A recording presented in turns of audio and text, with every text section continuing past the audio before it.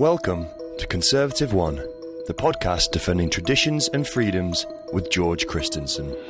Never give in. Never give in. Never, never, never, never. You and I have the courage to say to our enemies, there is a price we will not pay. There is a point beyond which they must not advance. Socialists don't like ordinary people choosing, for they might not choose socialism. We cannot afford to be so politically correct anymore. Conservative One. Well, g'day, I'm George Christensen, your host here at this brand new podcast, Conservative One, the podcast that is defending traditions and freedom. And we're going to be interviewing quite a number of very interesting individuals, people that are experts in their field, people who are conservative activists and writers. And obviously the name of the show, Conservative One, means that this whole podcast series is coming at life from a very conservative worldview. And I'm joined actually today for our very first podcast of Conservative One by a young man, 35 years old. He is a blogger. He is also a published writer in many different journals, from The Spectator magazine through to the Christian online magazine, Mercatornet, also the conservative online journal Cauldron Pool, a Christian newspaper, Eternity News, published his stuff. His name is Kurt Mahlburg. He runs a blog called Cross and Culture. Kurt, what's a young fellow like you doing, blogging all of this conservative stuff? Because, mate, I've seen your work and it's great. But tell us your background, how you got into this. Thanks so much, George. It's an honour to be with you, especially in your first show. And this is a real privilege. And thank you for that introduction as well. Well, I guess, young people aren't supposed to be conservative, are they? We're supposed to be liberal and, spouting whatever the media tells us we should be believing. But I guess my background is I've grown up in the Adelaide Hills. I grew up in the Lutheran church, and I was a pastor in the Baptist church for 5 years, a youth and young adults pastor. I've lived in Indonesia for a couple of years. I've travelled a fair bit. I just married my beautiful American wife, and so we've had some interesting challenges navigating trying to have a wedding in Australia with a lot of American guests. And I heard about that. Yeah, so... You were caught up with all the pandemic lockdown. We were quite affected by it. We're hoping to actually have a wedding in a year on our anniversary, even though we did have a very small ceremony and are officially married. But that's more recent stuff. In terms of, I guess, like my blogging journey and my thinking and that sort of stuff, I guess I've always liked to ask questions, and I've always liked to challenge what I've been told, not for its own sake, but because I want to think through things for myself. And though I grew up in the Lutheran church, I had plenty of doubts and skepticism about faith, about the Bible, about God. But I think it was a healthy one. It wasn't just railing against it. It was more wanting to understand things for myself and just not take easy answers. And so I remember being of that persuasion probably in my teenage years. And then as I got older, I guess I started to study a lot. I was a bit of a bookworm. I loved reading theology and philosophy. And then when I went on staff at the church I was pastor of, I started preaching. And I guess a lot of the ideas I had to find feet on the ground in the real world, in the trenches, with people who are, struggling and going through highs and lows. And I think that probably rounded me off a little bit as well from maybe a harder conservative edge when I was younger. But when I was on staff at church, I would occasionally just think to myself, that sermon might work as a blog. And so I just kind of post it. And it was really experimental, very few people reading it. I didn't really care whether people were reading it or not. But as time went on, I realized there's a lot of topics I wasn't, able to preach on because they were sort of in a niche area. And so I'd actually turn those into blogs. And that's really where the blog began. And I've just continued that on. And I guess my thinking has somewhat evolved through the years, but still, I guess, challenging the status quo, expressing my faith and how that intersects with culture. And, any big topic that seems to come along that grabs my interest is generally where I'll go. And I've been very privileged to have a reading in various online journals, and I'm currently working with the Canberra Declaration, which is a conservative Christian, I guess, values institute, you could call it. Their main focuses are things like right to life, religious freedom, and the value of marriage and family. And so that's been an honour working with Warwick Marsh and the crew there. So that's been for about 18 months I've been working with them. And so some of my work with them has been able to cross over into my blog and vice versa. So, can you tell listeners a little bit more about the Canberra Declaration? Because that's a very important thing that doesn't get too much attention. So explain what the Canberra Declaration actually is. That's true, yeah. And so with the Canberra Declaration, I guess the name is a little bit interesting. It actually follows on from the Manhattan Declaration. It was a statement that was written maybe 15 or so years ago by conservatives in America. A lot of them were pastors or Christian leaders, and essentially they saw the erosion of faith values, and particularly around things like right to life and marriage and freedom. And so they put together the Manhattan Declaration, and then following in the footsteps of that, or inspired by it, a group in Australia about 10 years ago put together the Canberra Declaration. And if you just Google Canberra Declaration, you'll be able to go straight to our website and be able to read what that declaration says. It's not particularly long, but it's really lucid and gets across these values of the fact that all of us are made in the image of God, and therefore, everyone has a right to life from life's start to natural end. And that marriage and family are, the cornerstone of a healthy society, and they should be valued and treasured. Not to say that, to be married is the ultimate life stage, but it is a good thing, and it is something that governments, it's in their best interests to protect marriage and to protect families and to preserve these traditions that we've, practiced for thousands of years. And while the Christian faith has been a huge part of that, I guess a lot of religious traditions have really strengthened, our understanding of the family unit. And, the Christian faith really does underpin those values. And so I guess pointing back to the scriptures and just valuing the traditions that our culture has given us. So that's kind of a bit of a background to what they do. There's, I think, about 80 or so thousand, maybe 85,000 people that have signed the Canberra Declaration to just express their support for these values, which is pretty awesome. And we have maybe 30 or so thousand people on our email list. But just really encourage you to jump online and have a read of that and sign it if you're all for it. And just jump on our mailing list as well, because we tend to send an email out every week or so, just highlighting different current issues and ways that Christians can pray. And not just Christians either. There are people who just are of a conservative bent who follow our work, or maybe they're from a Judeo background, Jewish background, or just maybe they have more libertarian views, but they share this value of our strong traditional foundations in culture. So, check it out. Fantastic. Well, I can encourage people to go to the Canberra Declaration and have a look into what that great organisation is doing. That both Warwick Marsh and Kurt, who's joining me here, are leading. So, Kurt, you've been a youth pastor. Mm-hmm. You have some greater understanding of theology than the average person. Hopefully. You tell us? Yeah. Can you tell us? It's one of those ultimate questions. The whole of the world is going through a pretty scary time right now with this coronavirus pandemic. Yeah.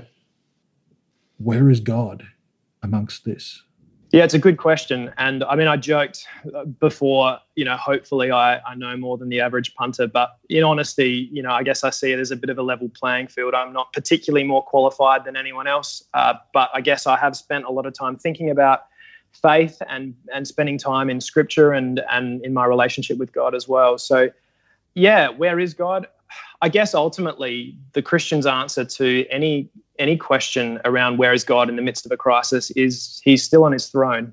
And that might sound simplistic, but it's pretty good at steadying the ship when everything around you is kind of shaking, or where there's suffering, or where there's a lot of confusion. It is really interesting, actually. The Bible does talk a lot about plagues, and the Bible's obviously by our culture often written off as a bit of an archaic book, but there's a lot in there about plagues and how they relate to God and our understanding of God.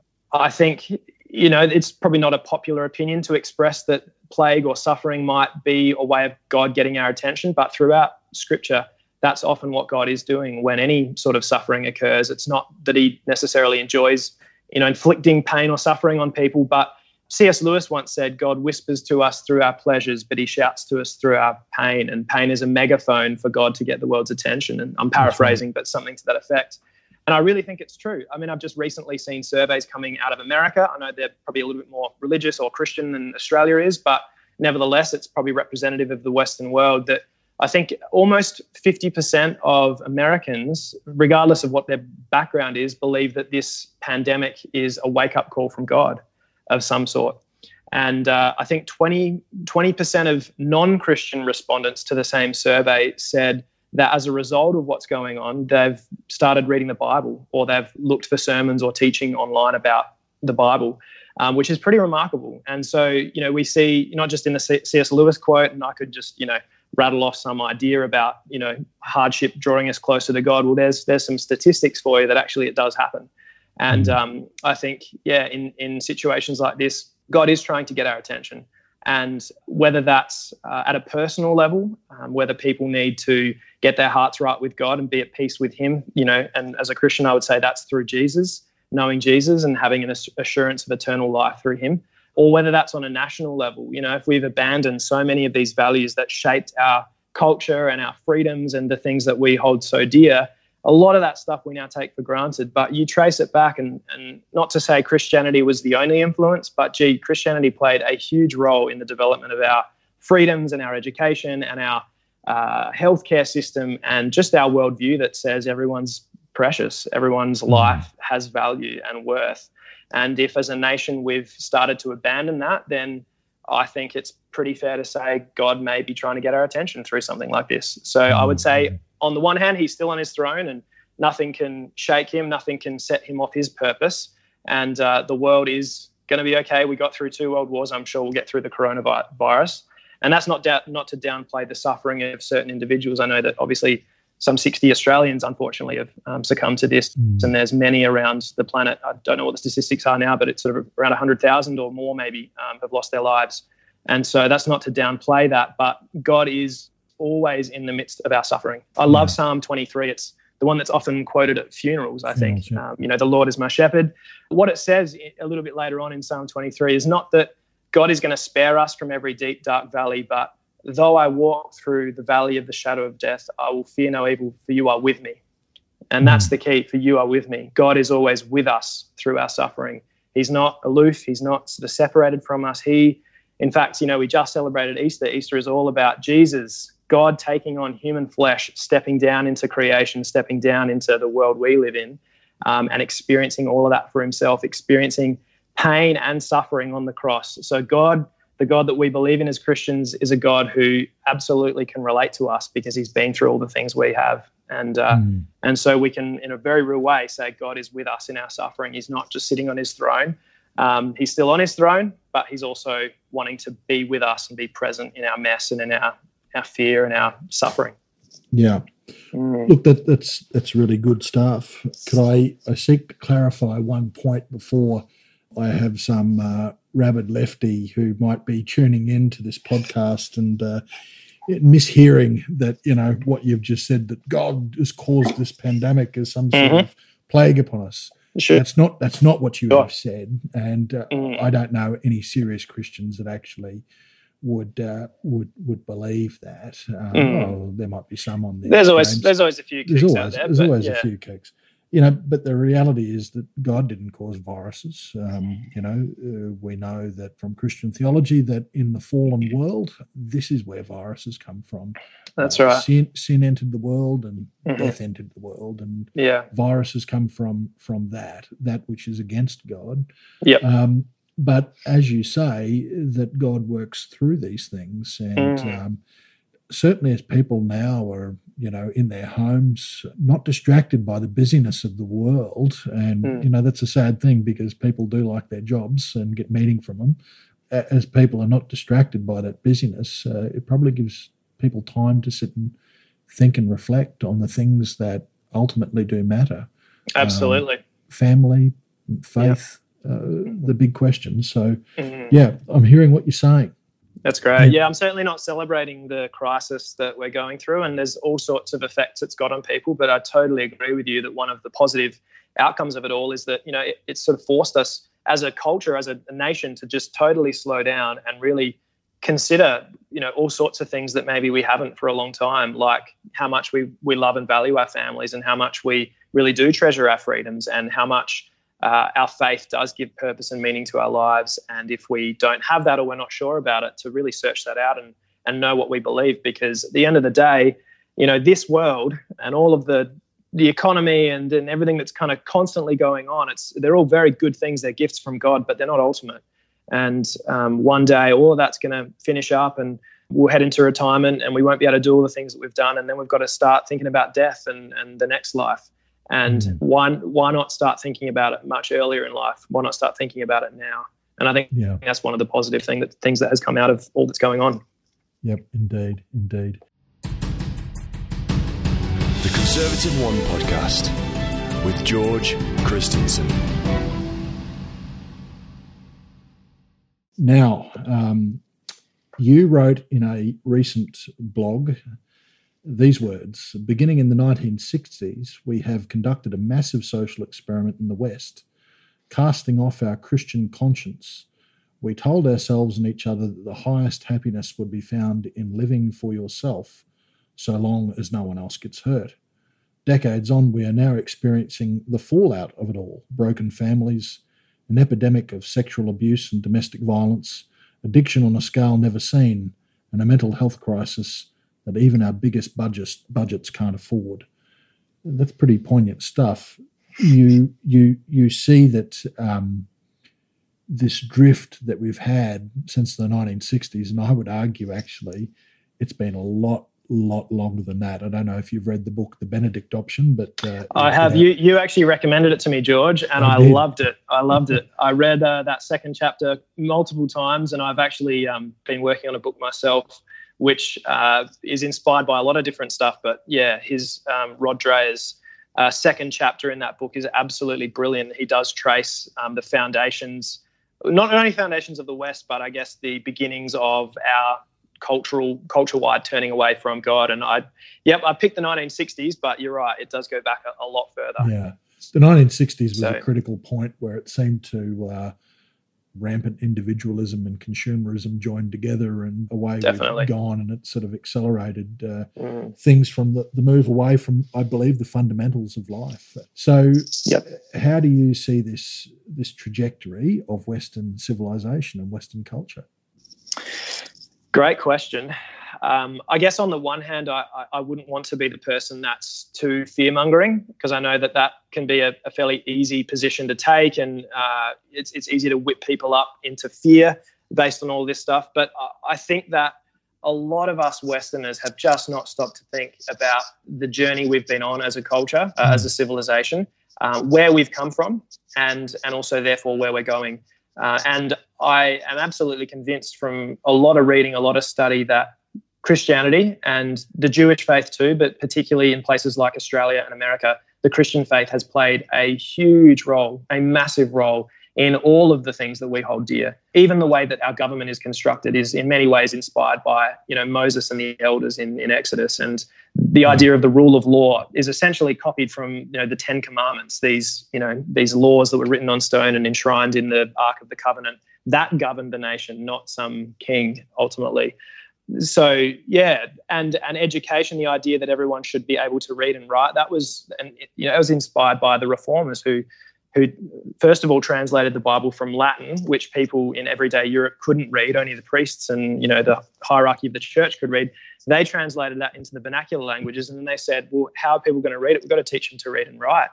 And so, this whole idea of universal education was in many ways inspired by the Reformation. So many of these things that obviously the government, plays an important role in now in terms of education and healthcare and that sort of thing. But if you trace it back, it was not originally the government that, launched a lot of these things. It was churches, it was Christians. And then when it kind of reached a scale the churches couldn't handle anymore, then obviously the government has stepped in. And I guess as we've secularized, there's been a lot more government involvement in those things. But so the foundations of the West, way more Christian than most people realize. And, if that's true, I guess my thesis in the book that I'm writing, and it probably hides behind, or hopefully What's not it called? hides. Kurt, do you have a working title for this yet? Can you let My us working title is actually the same as my blog, which is Cross and Culture.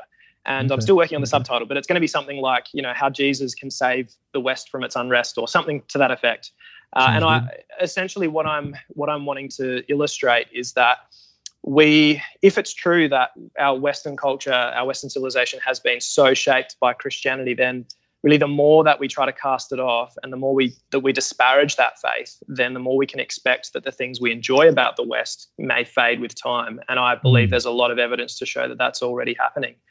And so not that it's all going to come crumbling down in a day, but I guess we've got enough evidence, based on things like domestic violence rates, things like, I guess, there's suicide, there's mental health, there is family breakdown, there's divorce on a scale we've not seen in previous generations. And so many people, even who are listening, have been touched by these things. And I really think that it's very easy to criticize Christians for saying, Christianity is a solution to everything. And I'm not sort of trying to paper over things and pretend that, just have faith that fixes everything. But I would say on a civilization-wide scale, a lot of that stuff is us feeling the effects of our departure from Christianity and the meaning that it gave us as individuals and as a culture.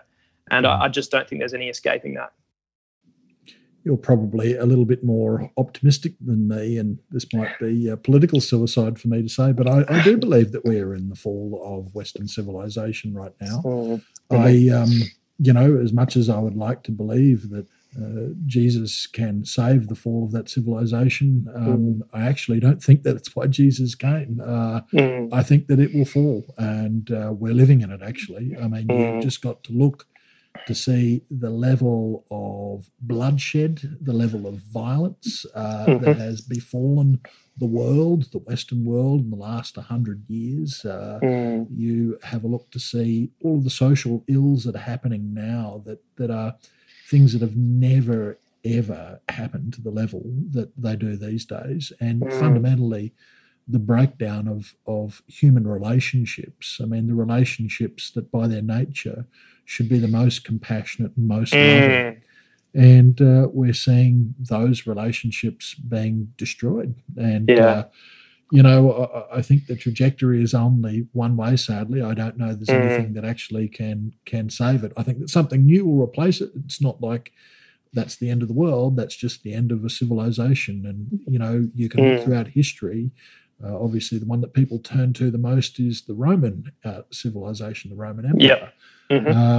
When civilizations move away from their moorings, from their foundations, when things get too comfortable, too debauched, then there goes that civilization. And I think that's what we're living in.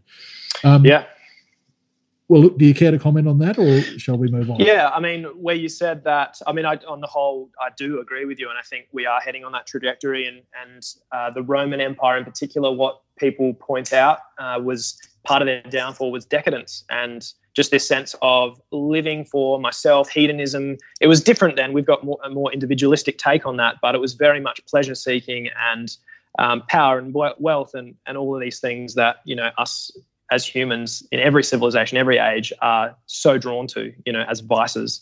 And I see a lot of parallels. In fact, I have blogged on this. I'd need to look up the title, but I think it's something like, are we living in a new dark ages? And I compare a number of, traits of the, the dark ages to what we're experiencing now. And so I'd largely agree with you. I would maybe challenge you and say there is one thing that can rescue us, rescue our civilization from this kind of ultimate crumbling, and that would be revival.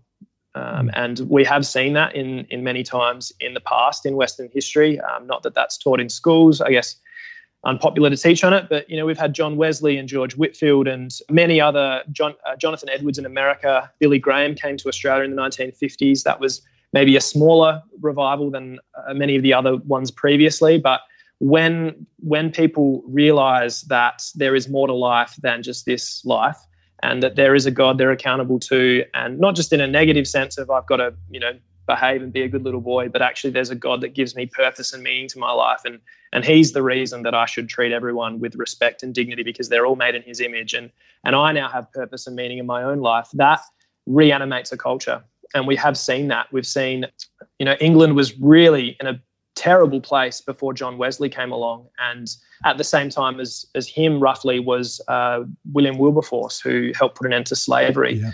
And there was a great many Christians in that era who had a huge impact on their culture, and a lot of them were engaged in politics and social stuff and were trying to help the poor, and they're very community minded, but at the heart of their message was we've got to turn back to God individually and as a nation.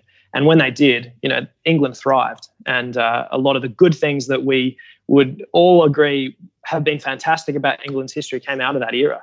And so I do believe that it is possible for us to reclaim, I guess, do you want to say the greatness of Western civilization, the best parts about us, is if we were to turn back to God wholesale. But that depends on a lot of individual hearts.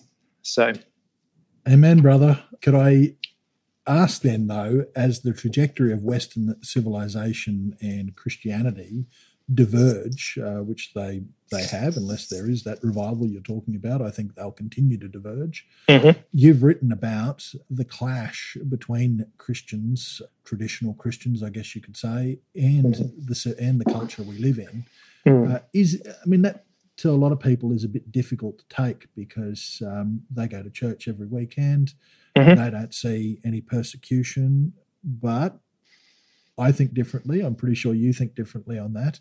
Mm-hmm. We do see some forms of persecution. It's not, martyrdom and bloodshed, thank goodness. But what forms of persecution are you seeing, and how is this divergence between culture and Christianity going? Where is it leading?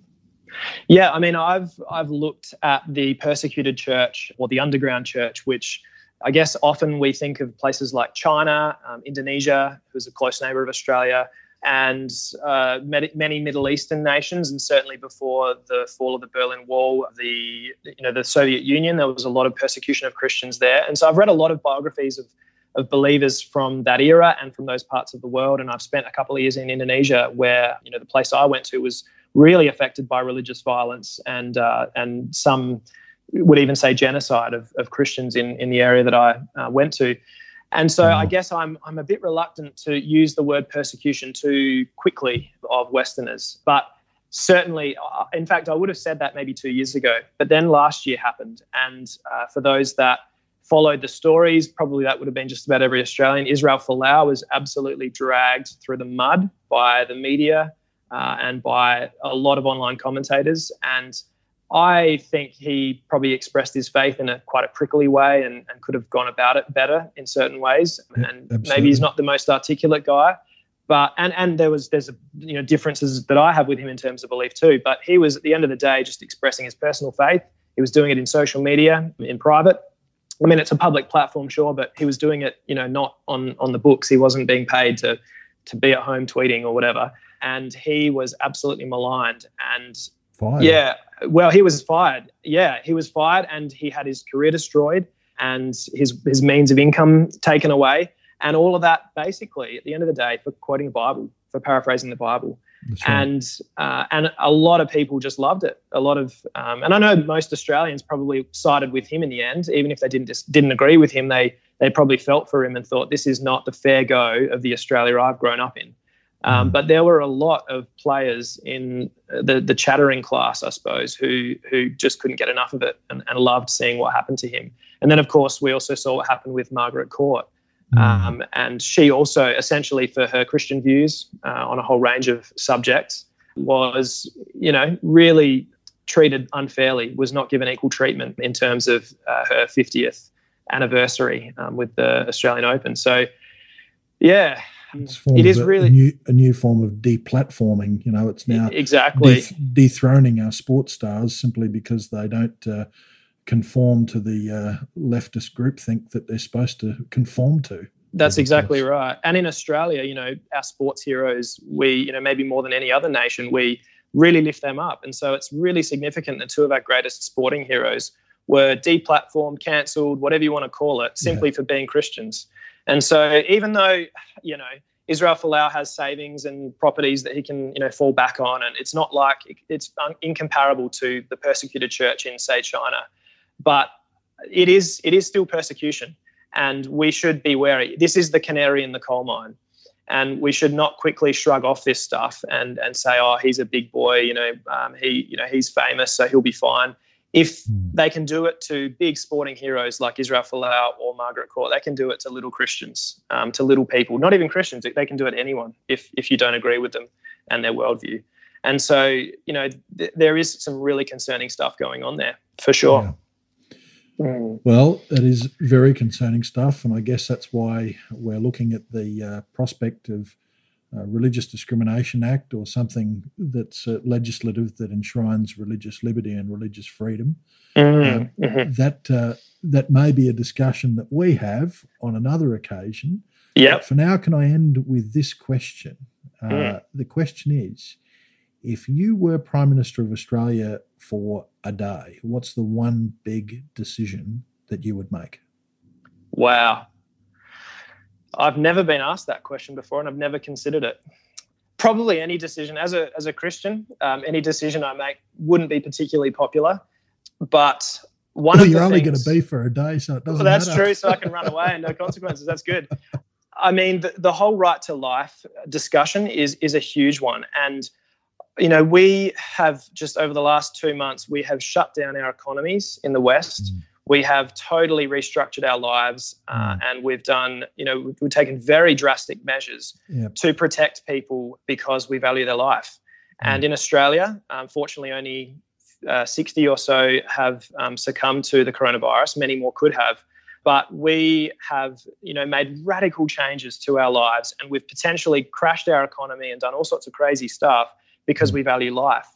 And yet, in Australia, some 80,000 to 100,000 unborn babies are killed every year.